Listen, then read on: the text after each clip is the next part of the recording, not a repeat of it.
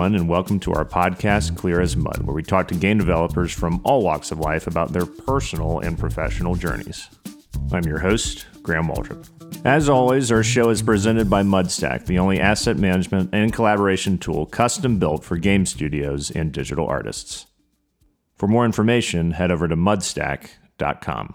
On today's show, we welcome Matthew Medina, advanced narrative designer at ArenaNet.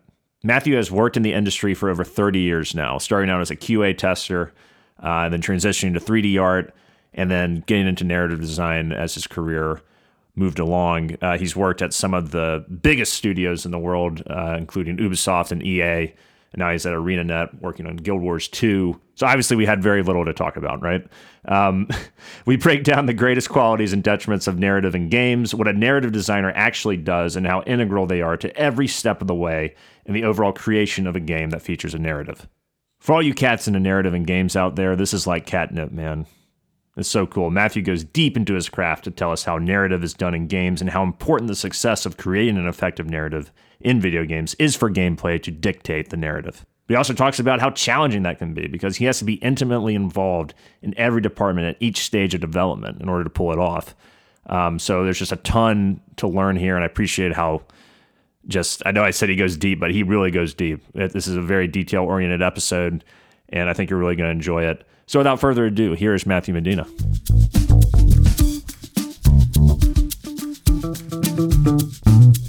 So Matthew, what's the biggest thing, right? The biggest thing that annoys you with narrative in games today? Wow. The biggest thing that tends to annoy me with narrative in games is that we still haven't quite figured out how these things can play together more. I think I see some experimental stuff going on in the indie scene quite a lot, but sort of at the big high level, AAA Game of the Year titles, there's still a fair amount of dissonance where there's narrative sections and then there's gameplay sections and then there's narrative sections, and I'm a big player of those games. I really love the things that are going on with Uncharted or Sony Santa Monica with God of War. There's amazing stuff out there. The quality level is off the charts. But those games still do tend to suffer from that, where the Uncharted series is the one that I love, but there's a lot of dissonance there that I think we are, as an industry, still striving to improve, and I think that's getting better. But we still have some road to cover. I mean, I'm on the same page with you, really, with that, because I love God of War, always have, but the new title was incredible. Uncharted, like you mentioned, Last of Us, games like that, Metal Gear Solid. But I agree with you in the sense that all those franchises owe so much to filmmaking, and it just feels like we're trying to ape cinema with those titles by bringing, sort of combining this interactive gameplay stuff with this passive watching of the narrative, and not enough of the narrative to me is interactive. And I feel like until we can get to a point where gameplay can really tell the story more so than a cinematic could, we're always going to have that dissonance that you're talking about. Yeah, it's really tough. It comes down to, as well, I think, the level of control that we have, whether it's a controller or the mouse and keyboard. We are still a mind trying to interface with a machine of some kind. And so that barrier, I think, really does kind of prevent us from taking that next step. I know VR is doing some stuff where you're getting a little more involved, but VR is still... I don't want to say it's a niche market, but it's still very, very small in comparison to, say console sales, for example. So I think that while there are definitely things that are going on which are really cool and bring that narrative, like you're embodying what your story is, when you have a controller in your hand, I think there's only so much you can do. But I think there's examples too where maybe we can take a step back and look at as an antagonist, you're sort of making yourself into this agent who is supposed to be, maybe a caring individual, but then you go on and you murder, thousands of bad guys. And, you can certainly justify it as like, well, I mean, they were shooting at me, so like, of course I'm going to shoot back. And, but, like to just casually murder, countless bad guys, does kind of make you a sociopathic monster on the level. Yeah. That was one of my favorite things. Like when Uncharted 3 was coming out, someone made this really like crudely drawn piece of artwork where it was just Drake with two AK-47 shooting in the air, and it was like the greatest serial killer of all time returns, Uncharted 3 Drake's Deception or something. It was just really funny because it's like, yeah, we all like love Nate and he's a great character, but it's like, yeah, he's killing hundreds and hundreds and hundreds of people. Even though, yeah, you can, like you're saying, use the justification of, it's sort of fair game fortune hunting, right? But it's still like, wow, when you really just break that down, it's like, these people are maniacs. Yeah, and it even comes down to like the choices that we make about like whether or not, because I mean, so I'll use, so we're talking about Uncharted, I'll use the example of like when they introduced stealth into the gameplay of that, I was like, oh great, now I can have some options where maybe I can be not pacifist, but right, like non-lethal. Can I sneak up behind somebody and choke them out and know that, yeah, they'll wake up, later and be okay. But I remember the first time I tried doing that, and I snuck up behind a guy and I grabbed him, and then all of a sudden you just hear this, like you snap his neck immediately, and I'm like, oh my God, Nate, just cool your jets, man. Yeah, just put him to sleep. Yeah. That's gonna be okay. Yeah. I remember they did that in one section and two at the beginning. But the rest of the game, when you could do stealth, it was like, nope, you just you're breaking necks. Yeah. And there was really no way like a Metal Gear or something where you could just sneak around and not even engage with anybody either. It was like you almost had to take people out. Yeah, in a lot of cases, that was the rule, was, in order to sort of progress the narrative, you had to complete the gameplay challenge, right? And so I definitely, I came up playing Thief, Metal Age a lot. I mean, the original was great too, but I think Thief 2 Metal Age was the pinnacle of sort of stealth gameplay for me. And that was it, right? Like there was just a level, and there were guards in the level, and it was up to you how you completed your goals. You had things, obviously you wanted to steal everything you could, so it encouraged lots of exploration to find all the gold, all the different things you could take. But you could ghost a level, right? Like you could go through the entire level and not touch a single guard, and that was considered sort of the pinnacle of Thief gameplay. Was, can you get in and get out without anyone knowing you were there? Yeah. And you're talking about some indie-based games, you think are maybe pushing the narrative forward in the medium. Are there any ones that really are sticking out to you right now that are like, okay, this is really blazing a trail here? The last one I played that really comes to mind first is Unpacking. It's this cute, small, little game. I got it on the Switch, and it's exactly what it says. The title's Unpacking, and that's what you do. You unpack. This individual's life, really, at different stages, and it was just this joyous little, it has this great, sort of retro 8-bit kind of graphic style, and you just kind of pull stuff out, unbox, and then put stuff away, and it's kind of up to you where you put them. But then as you progress through the different stages, you see, how this person's life evolves and changes and grows, and how, despite all that, we always have to continue to unpack. And, there's a greater metaphor there about, unpacking your life, unpacking your soul, unpacking yourself and your identity and where you fit. And I don't want to get into the spoilers because I think it's a great little game that people should play and experience for themselves. But there's this really wonderful sort of double layer of like, yes, you're literally unpacking, but you're also unpacking, their this individual's life, and seeing their their points of view and the things that they like and how, what they keep versus what they lose, right? Like, and it's a really wonderful, and again, that is the simple act of unpacking, right, as a gameplay element, but you're doing multiple levels of things, and so that's where I was sort of like, and I'm pretty sure it won the BAFTA for narrative because of that, because it had this really joyous little, sort of like you were doing two things at once, and the gameplay and the narrative were right there. They were just perfectly aligned. This is what it's all about.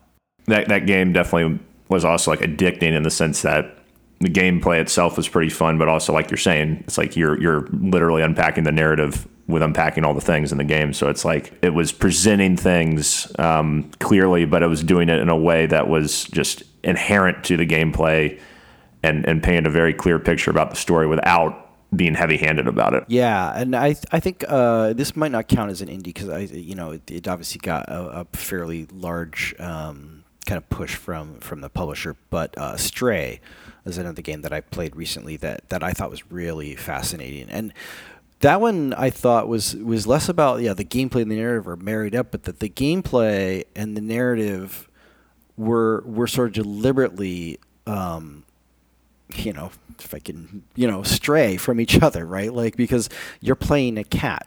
And so like, how do you have narrative with a cat when a cat is sort of like an animal with certain you have certain expectations of what a cat can do and can understand, but then when you progress through the game and you see, there is this wonderful little, like, the way that cats' curiosity and sense of exploration kind of helps unfold a story, right? Like, and that's how they perceive the world, right? Like, and it was really fascinating to sort of put yourself in the mind of a cat, and in the body of a cat, and being able to do all these, cat things like running around. And I remember tripping people. My cat often does that when we walk up and down the stairs. And so it's like I was very familiar with that. And so it's like, yeah, I mean, it fits, right? Like it's the gameplay is the cat, but the narrative is sort of like above that. And so it's sort of this meta narrative of like, yes, you're playing a cat, and so the cat only has so much experience of this world. And how does that translate? And so because I'm a human and I'm sort of playing in this role and controlling this cat, I have a different level of understanding than maybe the avatar does. So it's wonderful sort of examination of that, of the difference between our avatars in the world versus our own thinking, being as a player with the controller. So I really enjoyed that one too. Yeah, I need to play that. My wife played it. She beat it in like a week. She couldn't stop playing it. What I saw, at least, I really liked. Cat was animated perfectly. I couldn't get over how fluid and lifelike the animations were for the actual cat. But yeah, I definitely want to play it from a narrative standpoint. It sounded really interesting. I love what you're talking about, the relationship with the actual avatar and how unique that is, and with embodying an actual animal. So yeah, I definitely want to check that one out. I know there's sometimes a bit of a disconnect, I think, within how people perceive sort of what you do around narrative design versus like just being a writer, right? Can you break down the differences between the two professions there? Yeah, so game writing is very much what it sounds like, but there's complexity there that I think maybe some people might not know about, because our industry can be sometimes opaque about these things, where a game writer, yes, they write the dialogue that you will hear in the game. They also tend to get visibility through in-game objects or codex entries, tutorials and hint systems. So all the things that players do have to like, that anytime that puts text on the screen, that's the job of a game writer, having written that text. But they also do then, world building. They do a lot of behind the scenes work with story breaking, where they help plot the storyline as a plot. They do the character arcs, so where the characters start, where they finish. how much character to put in, because that's one of the things that is different about our medium, is because players can inhabit the space themselves as actors in the world.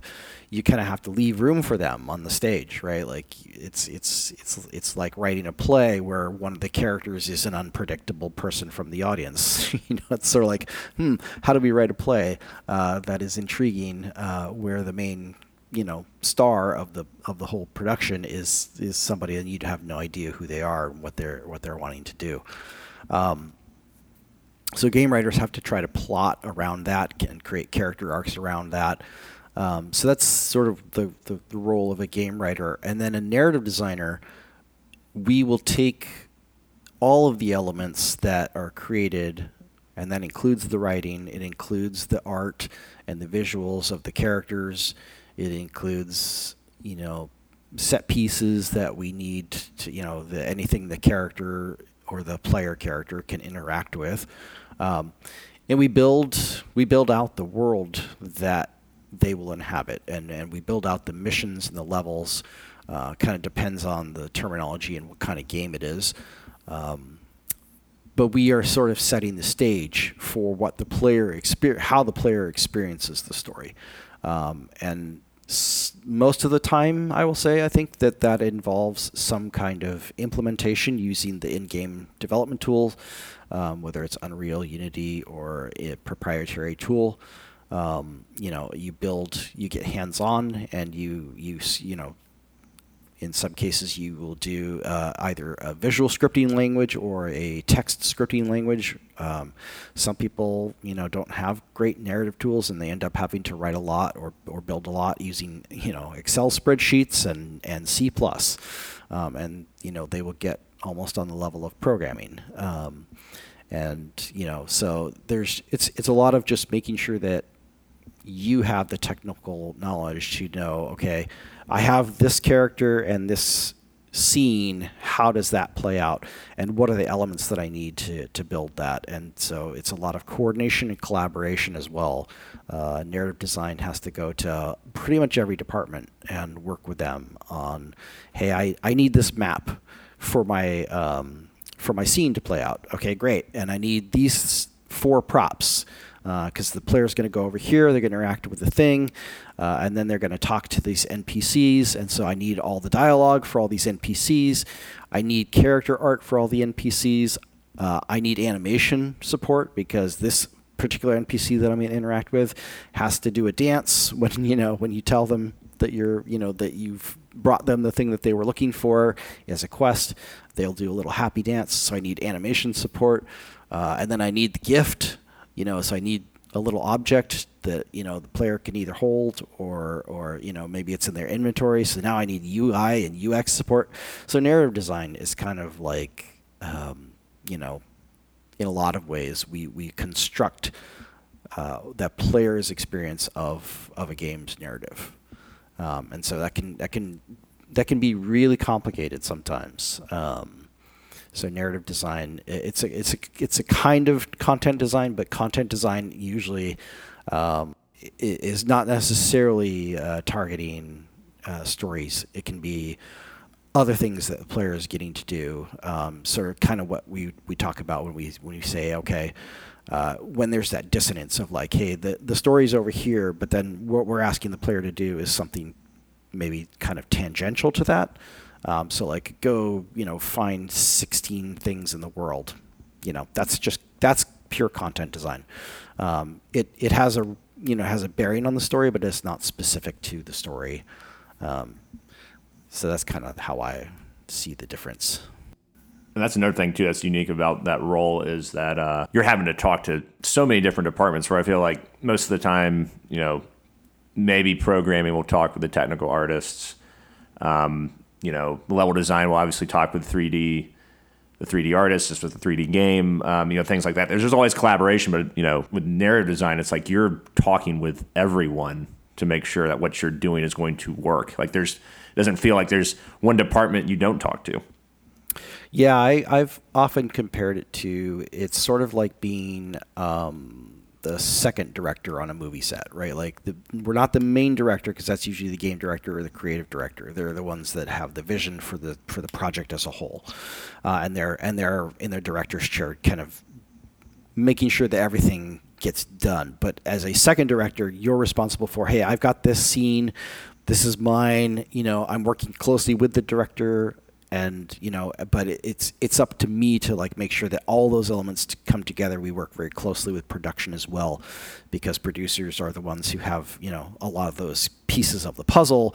They know where to get all those pieces, and so like you have to work with them very closely to be like, okay, I need this and I need this and I need that, and we all have to be run on the same schedule. Otherwise, when I go to implement, if I don't have what I need, then that I run into like blockers and show-stopping, problems. And so sometimes they'll be like, okay, we can't get you this right now because our animators are busy doing other things. Here's a stub, right? Like here's something that at least you can hook up, and then when the official art comes in, then it just goes in as it is. But right now we can just give you gray box or a stub file that you can at least play with. Yeah, delve a little deeper with that if you can. I know you can't really get into too many of the specifics, like a specific thing that you actually worked on. But if you're making a scene, right, can you walk through like the process of bringing it from sort of concept to creation? Yeah. So for me, the process that I use is very visual. Because I went to art school and started my career as an artist, I still think in a lot of those ways. So visual representation is key for me. So I like to start by we usually would do story breaking meetings where we kind of break down the beats that we want. A to B to C. Is that similar to like a writer's room for TV? Yeah. Writer's room is definitely a term we use as well. When I think of writer's room, I think more of like we're breaking down some of the, well, I don't know. I guess maybe it's different for everybody, but I think of that as more of like the dialogue process, right? Like we reading scripts and saying, yeah, we want to change this line, we want to massage that scene. Those are sorts of the writer's rooms that I think of, as opposed to story breaking, where it's like we just get in a room and we figure out like what's the plot, where does the characters fit into all of that, and just kind of really get a high level outline view of like not just the entire storyline, but each individual chapter and each individual piece of content.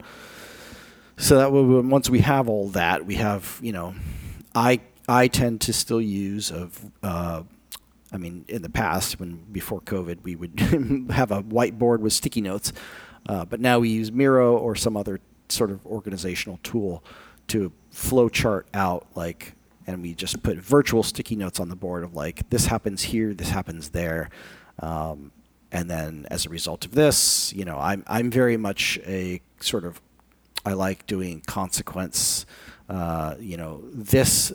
Therefore this then happens, but something else comes up, sort of like kind of stringing it all together in a sequential order, so you can, identify the causal links and how everything flows into each other, because cause and effect are really important for me, and I think for any story, it's too often very easy to fall into the trap of like, and then this happens, and then this happens, and then this happens. And it's like, where does it stop kind of thing, right? Yeah, that's not a story. That's not a like, well, this happens because this, wrinkle happens, right? Like, and so putting up all those pieces allows us to identify those areas where it's like, okay, yes, we want this to happen, but why, right? Like, if there's no why, then we got to go back a step and figure out like, well, let's set up the why so that we when we get to this point, we actually understand what's going on. So I do the visualization step,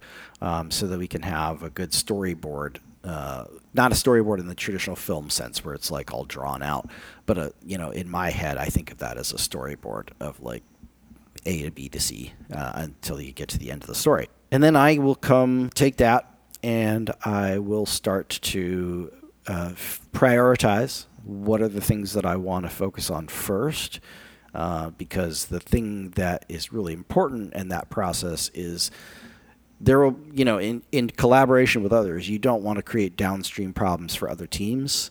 And so being able to say, well, I really want to work on this first because this has dependencies from other teams.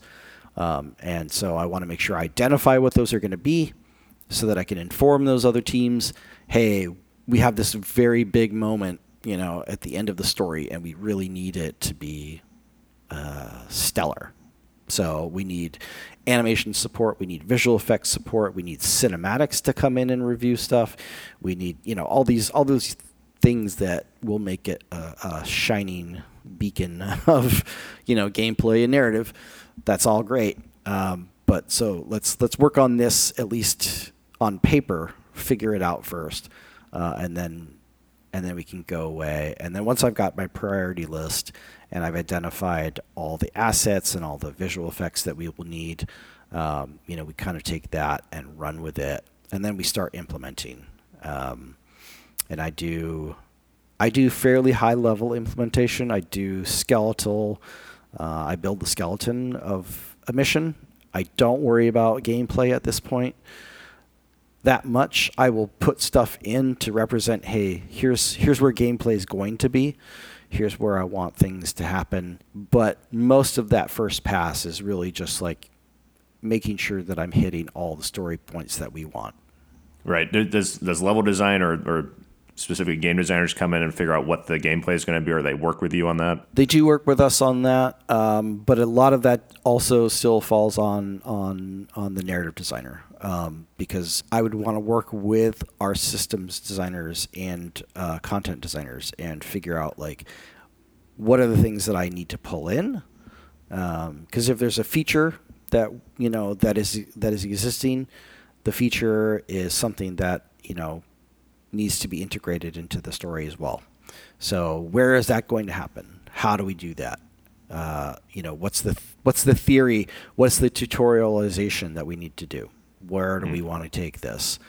And then are there pieces of content that we also want to showcase? Are there things that we want to spotlight in the story?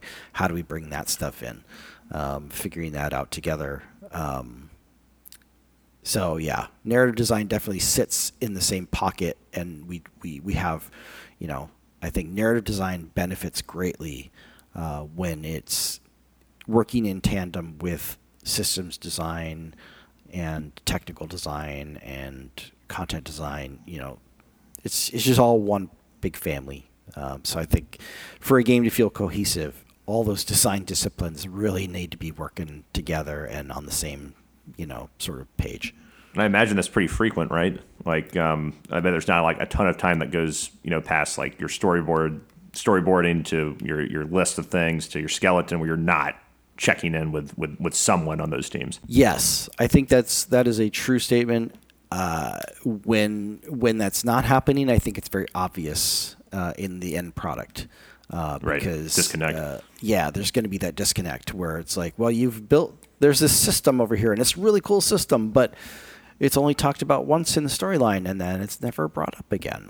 Why is that? And that can happen. It can happen on the best projects. It's not. Sometimes there are very good reasons why. If a feature is out of sync with where the rest of the project is, and that could be for nobody else, nobody's fault other than either it got reassigned, late in the project, or a director came in and said, we might want to do this differently. This isn't really singing to me, and I want to change it. And at that point, if the rest of the project's kind of gone along, you kind of have to live with that little bit of disconnect, because there's no way that you're going to restart the whole project because one part of the project got out of sync. So it's unfortunate that that's how game development sometimes works.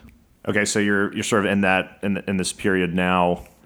I think sort of the skeletal part. So what comes next after you get to that position? So I think for me, I like to then do a sanity check by having stakeholders come in and review. Lead writing and lead designing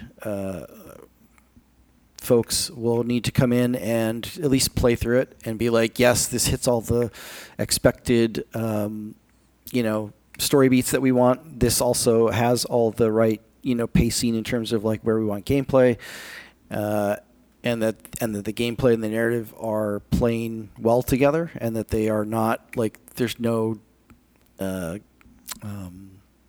inconsistencies or even worse contradictions of like, hey, you're being asked to do this thing in gameplay, but the story says something different. Why is that? Hopefully you identify all that stuff right away. Usually that gets a fairly clean, version of the story at the end of that process, because you will kind of have identified all the worst offenders, and where you need to go back and smooth things out and pull narrative and gameplay closer together. And so that's what allows you to move to the next stage, where the writers can go away and write, to the actual gameplay that you identified as needed, and then they can start working on the character arcs and how the characters interact in those storylines, and then from there it's just the narrative designer will just iterate and build that gameplay in. Until you get to, either, depending on the project, either a vertical slice, which is, hey, we want to see the entire project in, a small chunk. And so you'll build 20% of it. But that 20% has everything that the game is supposed to have, so that you can at least say, okay, we've got one mission, we've got one map, we've got, the feature in place, we've got, the anticipated thing, so that the stakeholders can then, assess that as well and be like, yeah, we're moving ahead with this. And if that's not going to pass, then, there's very little chance that the project will be on target. So that's a good place for you to readjust.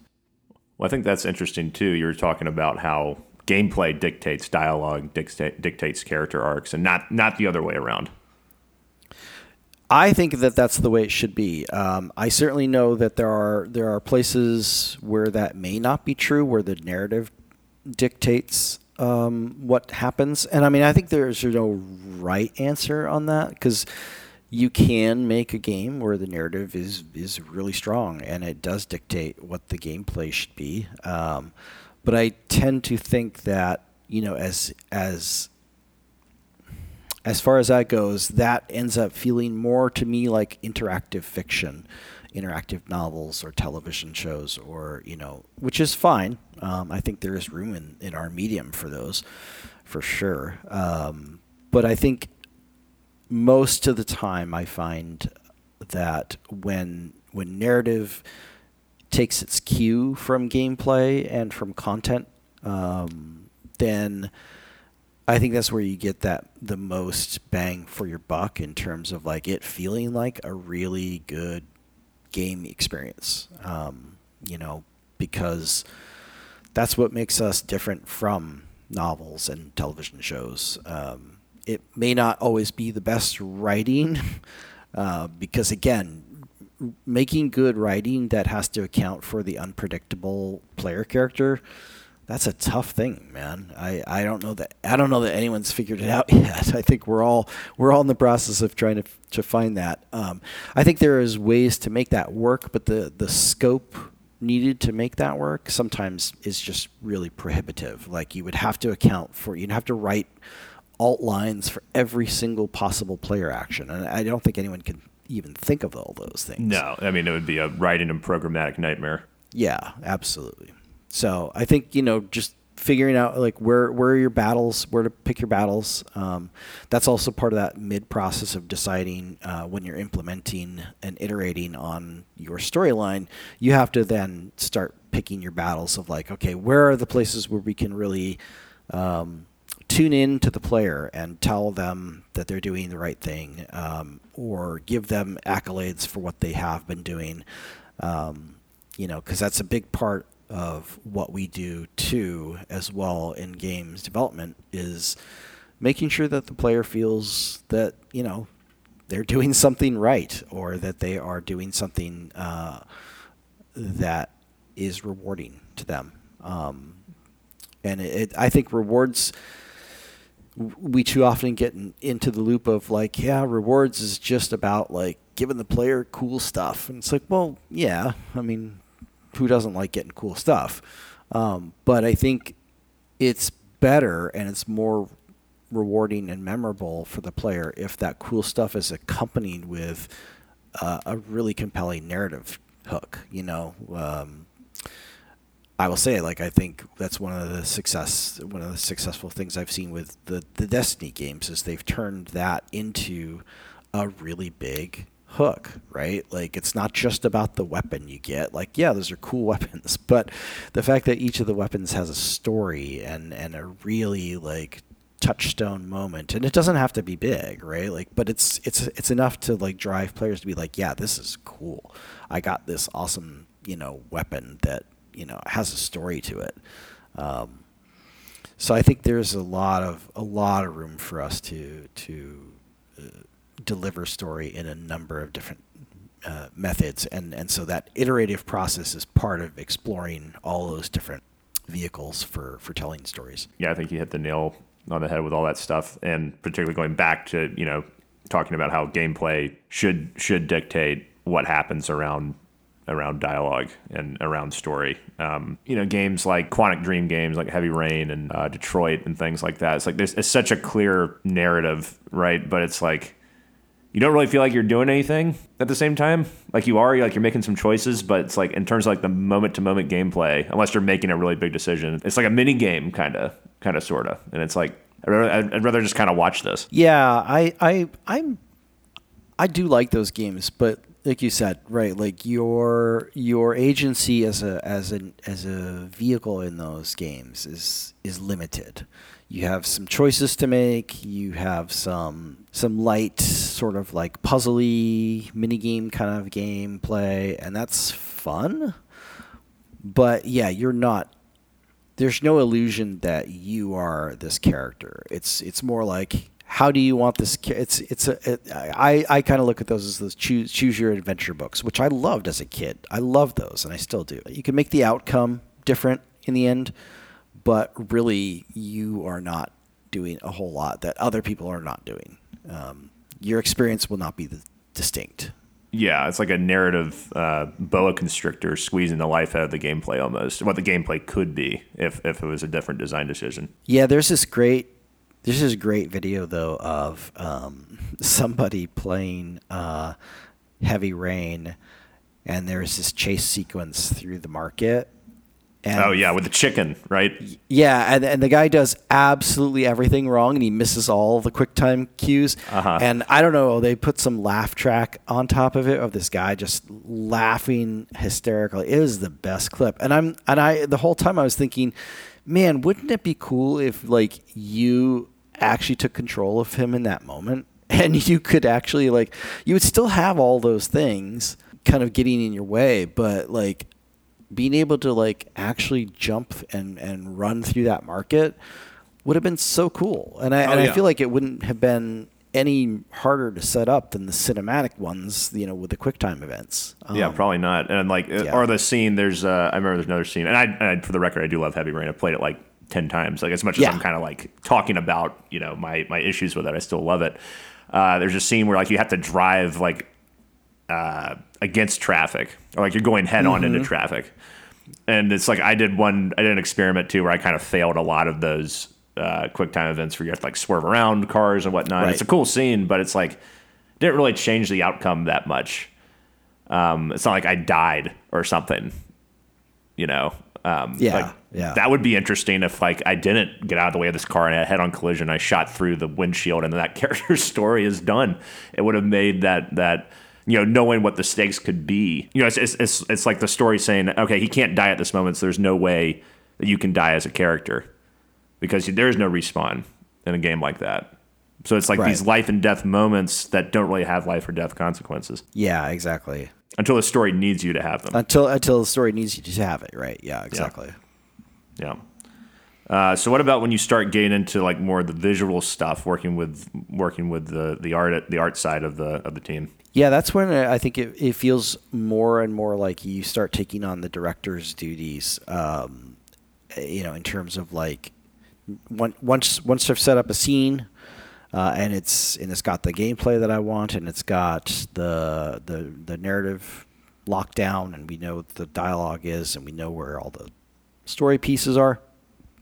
From there, it just becomes about, well, okay, what's the presentation? How do I make this feel what I want players to feel? And that can go into like, okay, I need the map artist to give me an environment. That gives me the kinds of sight lines that I want, the kinds of, and that's different from level design sight lines, where the level designers are going to want sight lines that tell the player, where they need to go or important things.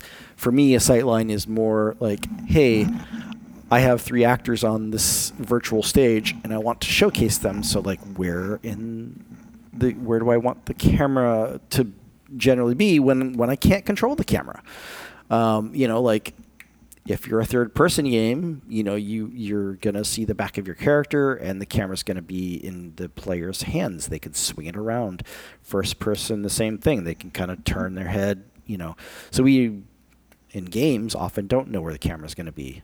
So how do you define that and figure out the solution to that problem? And I think there's a number of ways that we are figuring out how to do it, which is through, some games will just pull the camera away and focus on it, or they'll give you a button press of like, here, push this button, and it focuses the camera on something that they want you to look at.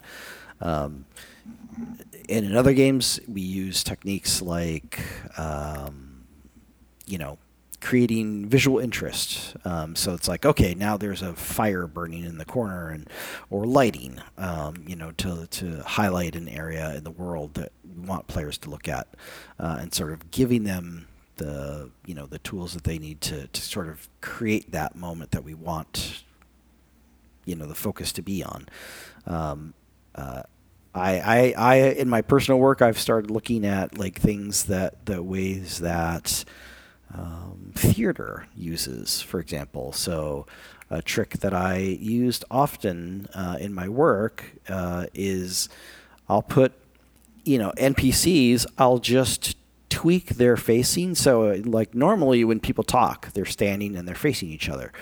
But I think of one of the tricks that I've tended to use for my own work is I'll offset them so that they're kind of looking past each other and at some invisible mark in the space to invite the player, hey, if I stand here, now we have a trio and there's a conversation between us, right? Like, so it kind of invites the player in, gives them, and I think that's a trick that theater does as well, right? Where the two characters will talk to each other, but at times they will kind of turn and open themselves up to the audience as though the audience is an active participant in the story. I think that's brilliant, man. Like that's so cool because you're exactly right. Like with theater, it's like you have to project to the person in the back of the theater. Yeah, and to do that, you got to be looking at the audience, and so for you to position other characters like that, so that they're looking at the audience, which is the player, who also has an interactive part in this. I mean, that's fantastic. That's really cool. Yeah, so it's about doing stuff like that, and controlling NPC's speed is a constant thing that we often grapple with. I don't think anyone's really figured out the best way to solve it. I was playing Cyberpunk again recently because that's one of those games that just pulls me in time and time again. I love the world. I love the stories, and just running around in Night City is fantastic. And they have moments where there are these narrative moments where you're supposed to follow an NPC, and it's quite clever. Like, I really appreciate what they did, where like you know, because your character moves like there's no tomorrow. I mean, character run speed in games is always way above where, you know, normal people would walk, just because, you know, people get frustrated when they have to move slow. Mm-hmm. But when those moments hit in Cyberpunk, like they put this sort of like, I guess it's kind of like a cone probably behind the NPC, that as long as you're within that cone, you move at the speed that the NPC moves. You match their speed. I think that's a brilliant way of solving that problem of like, hey, we don't want you to just blast past the NPC all the time. So if you stand relatively close behind them, you will move at the same speed. You know, and so it's really fun. But if you move outside of that cone, you know, you go back to moving at normal speed again. Right. So, you know, there's all kinds of tricks that we, I think, as narrative designers and, you know, game developers have been trying to find to make that connection to the story and the characterization of yourself in the agent that you're controlling more immersive and more important. And what about for like someone? It's not really off topic, but it's a little based a little bit about what you were saying, but like someone who maybe isn't as into the narrative, right? A player who isn't as into the narrative, just wants to play the game. Do you take that into account at all in terms of how do we get them invested, or is it just sort of like, this is what we're doing, this is the type of game we're making, hopefully they still get something out of it, but you know, this is sort of what we're doing? I think we have to look at that more seriously, and those are challenging situations. You know, if the game engine or the game systems aren't built for that, it can be really hard to do. And I think games that address that, I think will probably do better across the board with regards to like player satisfaction, maybe. Just because, yeah, I am right up there with a lot of the time. Like I'm a narrative designer and I love game narrative. I absolutely adore it. But there are times when it's like, okay, now I've done this. I know what to expect. I know what the story is. You know, I don't need any more dialogue right now. I would love to skip it. I would love to just move along and play and have the experience of play. So I think we really want to be in a position where, like, yes, narrative in games, you know, I love it and I take it very seriously, and I hope that players enjoy narrative that, you know, I or others create. But at the same time, like, I think it is valid for us to say that is not for everybody. So let's find ways to either turn it down or turn it off by allowing them to skip things that they are not interested in, because there are different players. And yeah, it's interesting because I know accessibility is a big thing that we are, as an industry, working on improving. And yeah. I think that goes hand in hand with that. I think while it's not necessarily an accessibility issue, I do think that it is similarly, like, you know, now that we have like many different like a lot of games ship with many different difficulty levels for different, you know, kind of what is it you want today, right? Like, what is it you want to experience? Do you want to experience just the story, or do you want a challenge? Do you want to have, you know, and do you want an extreme challenge, right? Like, so like difficulty levels are getting better and more nuanced and more granular with what you can control. And I think story presentation is the next thing on that list, to be able to say, you know what, I don't want story in my game. I mean, obviously it's going to be there because I don't know how we would build a story without some kind of through line, but you know, in terms of like, yes, allow me to skip it all by giving me a button would be great. And it does mean that we have more complicated development But hopefully you can build that in systemically by having it just be a thing. It's like, yes, we're going to make it so that story is skippable. We're going to make it so that dialogue is skippable. We're going to make it so that, maybe we have like some sort of text to speech thing so that you can present things in text. And then if you want it to be audible with VO, you hit the button, and if otherwise it's read whenever you have the desire to do so. I don't know. Yeah, there's certainly a lot of possibilities there. I mean, it's been incredible what's been done for people who are colorblind and things like that. Particularly, I hate to keep going back to PlayStation Studios, but the Naughty Dog did, I thought, Last of Us 2, for the accessibility for people who are colorblind or whatever. It was just so thought out, because there's been some sort of things like that I've seen in the past that just kind of feel a little half baked. But this was like, no, whoever designed that or the team that did spent a ton of time making sure it's as accessible as possible to the biggest market possible for that game.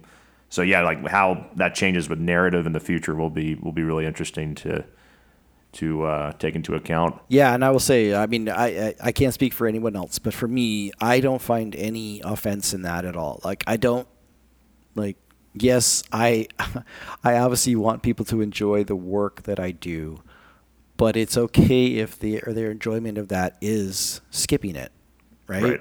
Like, that's okay. I will take no offense if my work is not your cup of tea. By all means, I don't want to burden players with it if I don't have to.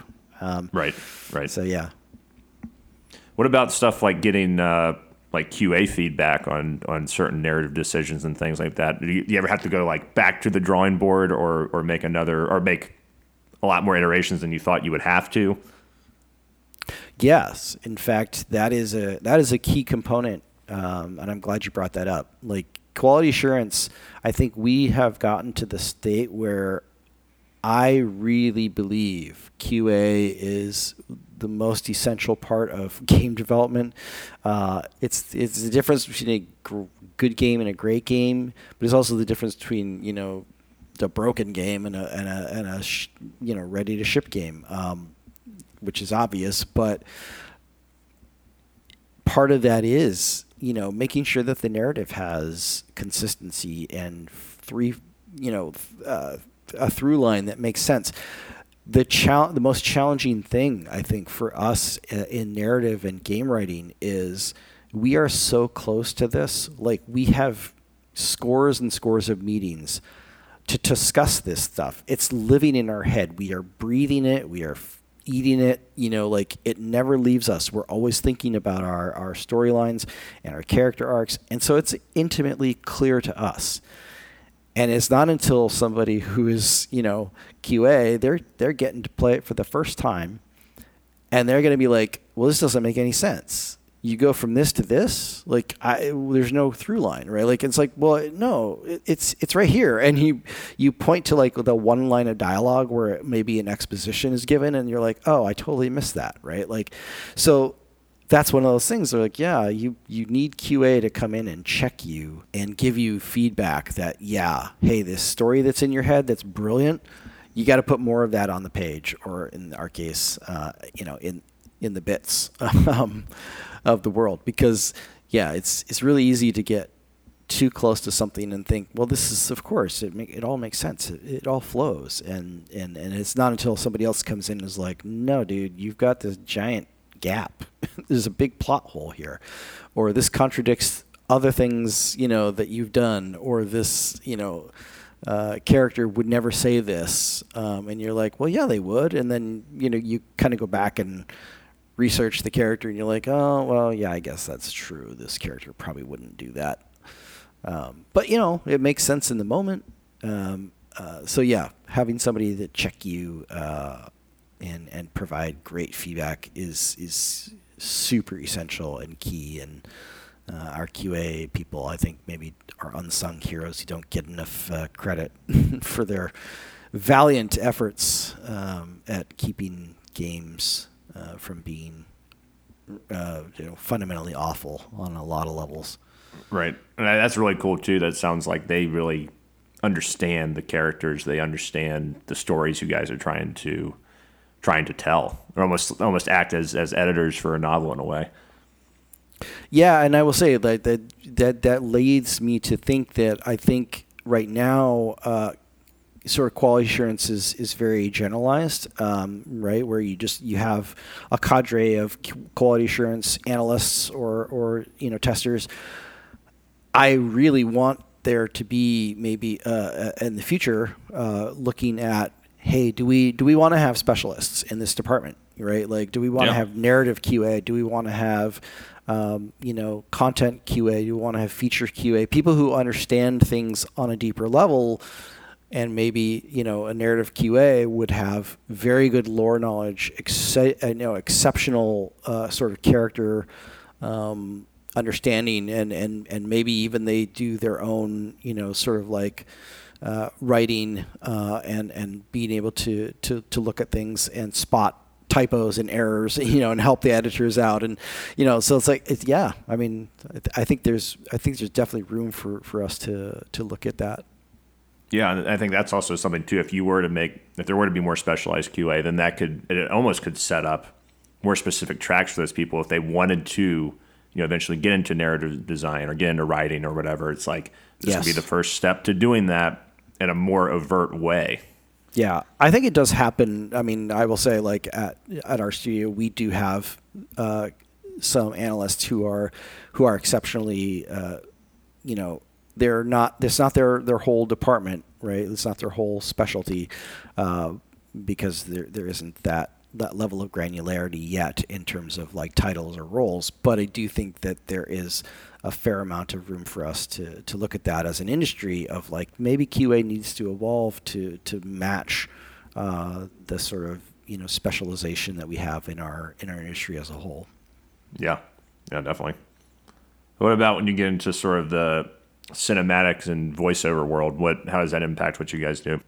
We definitely the biggest impact that has on us is making sure that we prioritize certain things, because both cinematics and voiceover require a lot of lead time, right? You've got to, like cinematics take a long time to make and process, and so they need scripts very quickly so that they can lock some stuff down and start making these giant production pieces. I mean, unless it's like they have the ability to do in-engine cinematics, which not saying that those are easier or that takes less time, but in-engine cinematics, I think you can make more adjustments. I would assume. I say this in ignorance because I've never actually had to do that, but it seems, at least on the surface of it, to be a little easier than like a pre-rendered cinematic, for example. And then VO requires a lot of lead time because you've got to schedule the actors, you've got to schedule the studio, you've got to get a lot of stuff in place before you can go and record. So it impacts how quickly or how importantly we structure certain dialogue and scripts. And so that's kind of what I was saying before about like prioritization is not just about like I need these maps, I need these props, but it's like I also need these scripts and I also need these assets for cinematics, and I also need to tell the lead writer, where to focus. So there's all kinds of things that kind of go into that prioritization stage, and certainly VO and cinematics is a big part of that. With all that taken into account, how long does like a typical scene take you guys to finish? Yeah, I mean, the number that comes to mind is about 3 months from start to finish, at least in terms of like getting it in playable fashion. Iteration is endless. I mean, the thing that I definitely know from having worked on narrative and story content now for some time is that it will get the number one most amount of feedback from the people internally that play it, from QA, because there's areas where I think I mean, content certainly has a fair share of feedback as well, but I think because story is so fundamental to us as a species, we are a storytelling group of primates. We love to gather around the fire and tell stories. We've done that for hundreds of thousands of years. So every one of us that is living and breathing has a tie to story, right? Like, it's why movies and television and books, why they're so popular. And so because we all have this touchstone to storytelling, whether in our own lives or just, through the fictional ones that we read or that we experience in content and media, we feel like we have a good grasp of storytelling. And I think a lot of people do. I think most people probably do have a pretty good grasp of storytelling. And so because of that, storytelling gets a lot of notes. Like, why did I wouldn't write like this. I wouldn't want this character to say this. I wouldn't want this plot moment to happen. And there can be so much subjectivity to that, right? Like, what is good? Well, good writing might be, different for an English professor who is critiquing it on its, like, quality of, like, word usage and grammar and, like, clarity, versus somebody who is coming at it from, like, well, no, I want something that's just fun and exciting, and this language is boring. It's like, well, maybe it's boring, but it gets the point across, right? Like, right. And it does so, so, like, good writing can be very different depending on who's evaluating it. So yeah, we definitely get a lot of notes on our story content. So yeah, the 3-month period is like for us to get it into a shape where we will probably get more and more eyes on it, and then from there, it's like until it ships, it's not done. Yeah. And then at some point, we just have to say, that's it, no more. I'm sure you can just keep going, right? Yes. It gets to the point where it's like, we're never going to release this because this just doesn't seem right. But yeah, eventually you got to go hands up and just, it's got to go. It's got to go. Yeah, and that's where producers really come in handy. Yeah, they'll keep you on track. Yeah. But I mean, some projects, are perfectly comfortable doing that. I mean, I don't want to knock on anybody, but like, I know that there are studios that will work on something for years and years, and either they'll never release it or they'll keep us in suspense waiting for it. I still have friends who think that Half-Life 2 Episode 3 is coming out. I'm like, right. It might. I mean, Valve certainly could surprise us, but at this point, I'm not going to hold my breath too much, even though I would love to see it. I kind of feel the same way about Kim Levine's whatever game he's working on. Oh, yeah. I've heard just horror stories about how they built all this stuff out. Then he's like, nope, going back to the drawing board for narrative, and we're going to start over. And assets are chucked, and people quit. And, I mean, they've been working on it for like 7 or 8 years now, if not longer. Yeah. So it's just like, I hope we get to see something from him again, because I think he's one of the premier storytellers in the industry, but it's also like, I don't know if we ever will. Yeah, I mean, there's been a lot of talk about the auteur genius kind of mentality of whether or not that works, and I think some of that is a little overblown, but at the same time, right? Like, yes, it sucks. I've been on projects where things have been, kind of just, you had the rug pulled out from under you. I was at Cave Dog.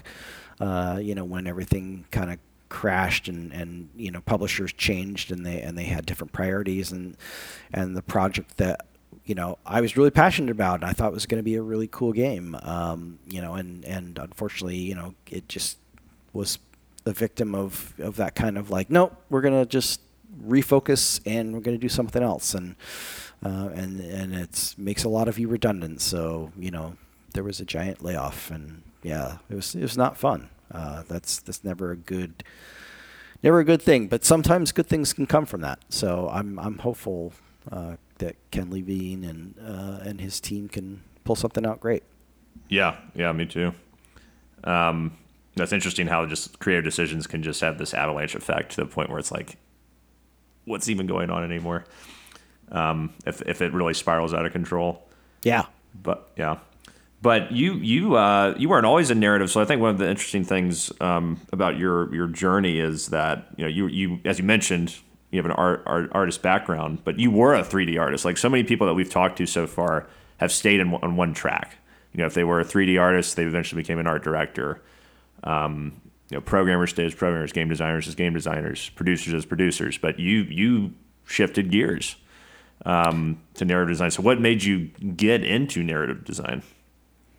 It's interesting. I've had a really fun journey. I mean, I will say, like, I kind of feel like I started in narrative design, but I didn't know what it was, and there wasn't a road for me to go at the time. Because, I mean, I spent a lot of my youth filling notebooks with stories and characters, and, I wrote all these different things, but I never thought, oh, I want to be an author, right? Like I never thought I wanted to get into writing.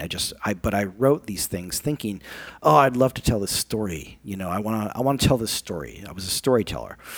But then in high school, I kind of took that in the visual arts direction because I recognized that I had some talent there. And so I got into that first, because it was like, well, I mean, I can draw what I want, right? Like I can do paintings, or I really wanted to get into comic books. I wanted to draw and write comics. But not so much that I put a lot of effort towards that. I was sort of ambivalent in that way, where I was doing what I wanted to do on the side, and I drew a lot of comics, comic pages, but that's it. I would do like a page or two, and then I'd be like, okay, moving on to the next thing. But the Art Institute, where I went to school, helped me kind of get oriented in other ways, and learn a lot of different things art-wise. But then I kind of fell into working as QA on some video games at Humongous Entertainment, where I started out my career. And then I recognized, oh, wow, you can be an artist for video games. That's cool. I never had heard of that or thought of that. And so I dove into that feet first, and I went really hard on like learning 3D Max, which wasn't even 3D. No, it wasn't even Max yet. It was just 3D Studio, and learning how to build 3D art, and learned Photoshop and how to do all that. And so that kind of became my outlet, my expression for being a storyteller. I would take the things that I was assigned, and I would get into what's the story of this piece. If I had to build a house, I would ask questions of either the designers or the writers. I'd be like, hey, I need to build this house, and I need to know, like, what is it made of? What construction materials do they have? Why would they build it like this? Would it be a community project, or would it be like the person has to build their own house, right? Like, because that can look very different depending on, how many people are building it, what kind of materials it is. And so I'd always approached things from that of like, what's the story of everything? That's kind of how I always approached all of the things. And, I managed to keep myself employed as an artist that way for a long time. I did 16 years as an artist. But, because of that, because I had that particular approach, my art style was very production-y, right? Like it was like I could model, I could texture, I could do things at a very competent level. I could build, but I wasn't a visionary. I wasn't doing concept art. I wasn't, sort of artsy in that way.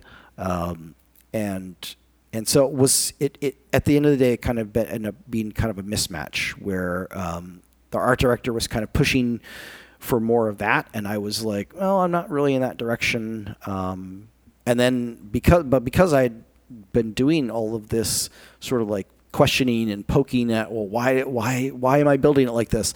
I ended up getting approached by designers who were like, hey, you've got some really cool questions. And we love people asking questions because that's what design does. And so, it kind of became this thing of like, well, I'd never thought of being a designer before.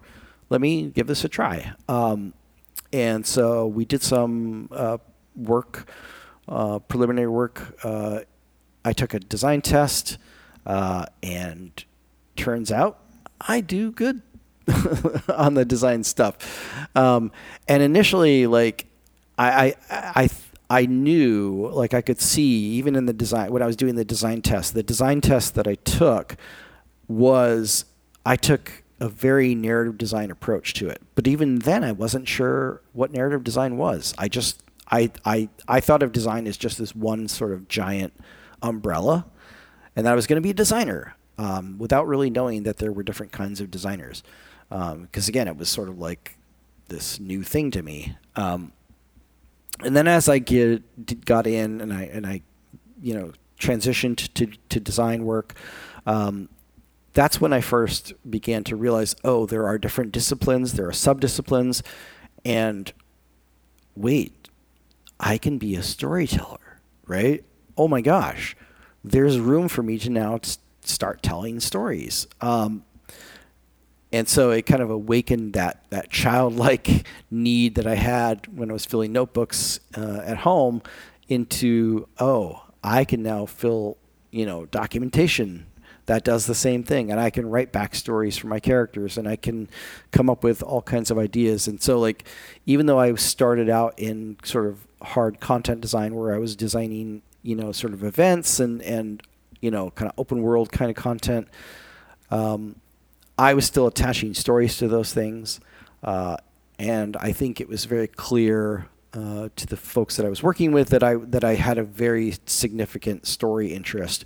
And I made that clear that, yes, I would love to work in that. And so, like, over the years, I was able to transition and sort of, well, not transition, but specialize into narrative design. So that's kind of how I got to where I am today. I love the full circle effect of that, of starting with, writing stories, creating art as a kid, and then coming to where you are now, and the inquisitiveness behind that, like the why. The why led you into transition, or the why and the how behind everything led you into transitioning into narrative design. I think that's a story in and of itself.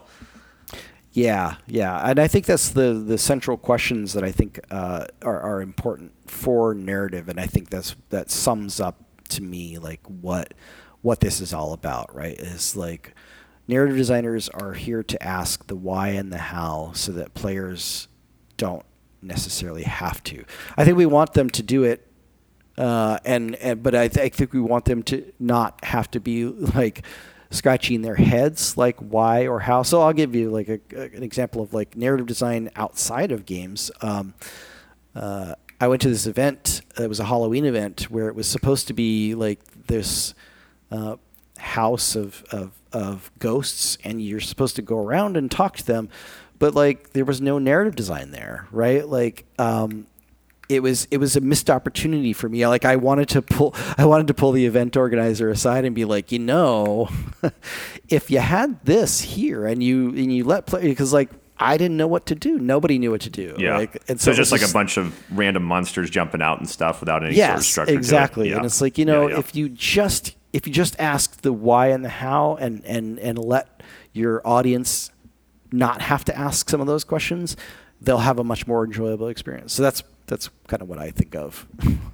Last thing we'll touch on is any sort of advice for prospective narrative designers in terms of building a portfolio up. So I feel like with art, it's a little more of a clear-cut answer, but for narrative design, I feel like it's a little more ambiguous. It's not like as standard of a position, right? So anyone who's listening who wants to be a narrative designer, what do they need to do to really beef up their portfolio? The things I think a narrative designer is going to want to focus on is you want to have a broad range in your portfolio. And so like a game writer is going to want to have obviously scripts and those sorts of things, VO, samples, screenplays.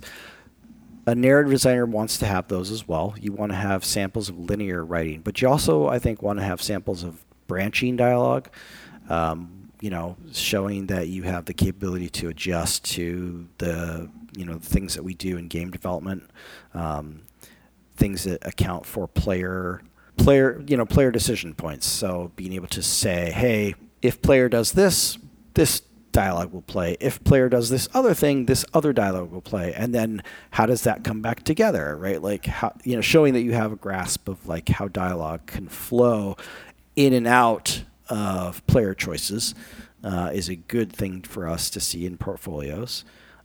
Barks. I know it's not super glamorous, and a lot of writers and narrative designers don't necessarily like them. I like to see them. In particular, what I like to see is if it's in a spreadsheet, not just the dialogue, but like the situations around where that line is supposed to play, context for why that line might play. You might play this one versus that one. Just again, sort of thinking of those sorts of things.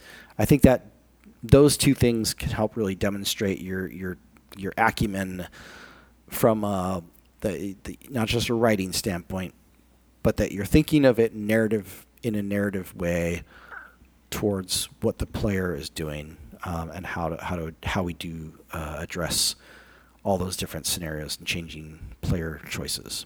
From there, I think seeing some amount of world building is always good. If you've got documents that show that you've written backstories and character arcs or bios on characters, in particular, how that might get translated into a gameplay element. If you're playing a combat shooter, and you've got different manufacturers for the different weapons or what have you, do those have gameplay differences, right? Does this weapon do more damage than that weapon? Does this class of weapons have a weakness that this other weapon does not? And those sorts of things, just to give a sense that you're thinking about not just the cool story of these weapons, but what kind of impact that may have on gameplay. So anything that shows those sorts of interconnected elements is great. So that's kind of what I look for at a high level. Yeah. No, that makes a lot of sense, and hopefully that's helpful for people who are trying to get their foot in the door as a narrative designer. Anything you want to plug before we sign off here? I will say this: the only thing I will plug is I have been doing this job now for 30 years because I started as a QA specialist in 1992. So I've been in the industry a long time, and the only thing I'm willing to say is that I am at the point in my career where I've had my time in the sun. I've had a lot of great experiences. I'm super grateful for what this industry has given me. And the only thing I'm at the point now where I want to plug is that I want to give back. I have had a couple people reach out to me for mentorship, and I don't know that I have the bandwidth to do full-time position mentoring, but I'm happy to answer questions. I'm happy to have people reach out, and I can talk to them. I've done some Zoom calls with folks who are needing a little bit of guidance. Or are young and want to, break into the industry and have questions. I love doing that stuff. So in as much as I can, I'm happy to do that. Definitely gave back today. And there's a lot of great information out there. It's super in-depth, really informative. So we really appreciate you stopping by and talking to us today. Yeah, I appreciate the opportunity to sit down and talk shop with you. It's always good. All right, that's going to wrap up this week's episode. We want to thank Matthew for being our guest. To find out more about Mudstack, head over to mudstack.com, where you can follow us on Twitter, LinkedIn, and join our community on Discord. And of course, we want to thank you for listening. We'll see you next time on Clear as Mud.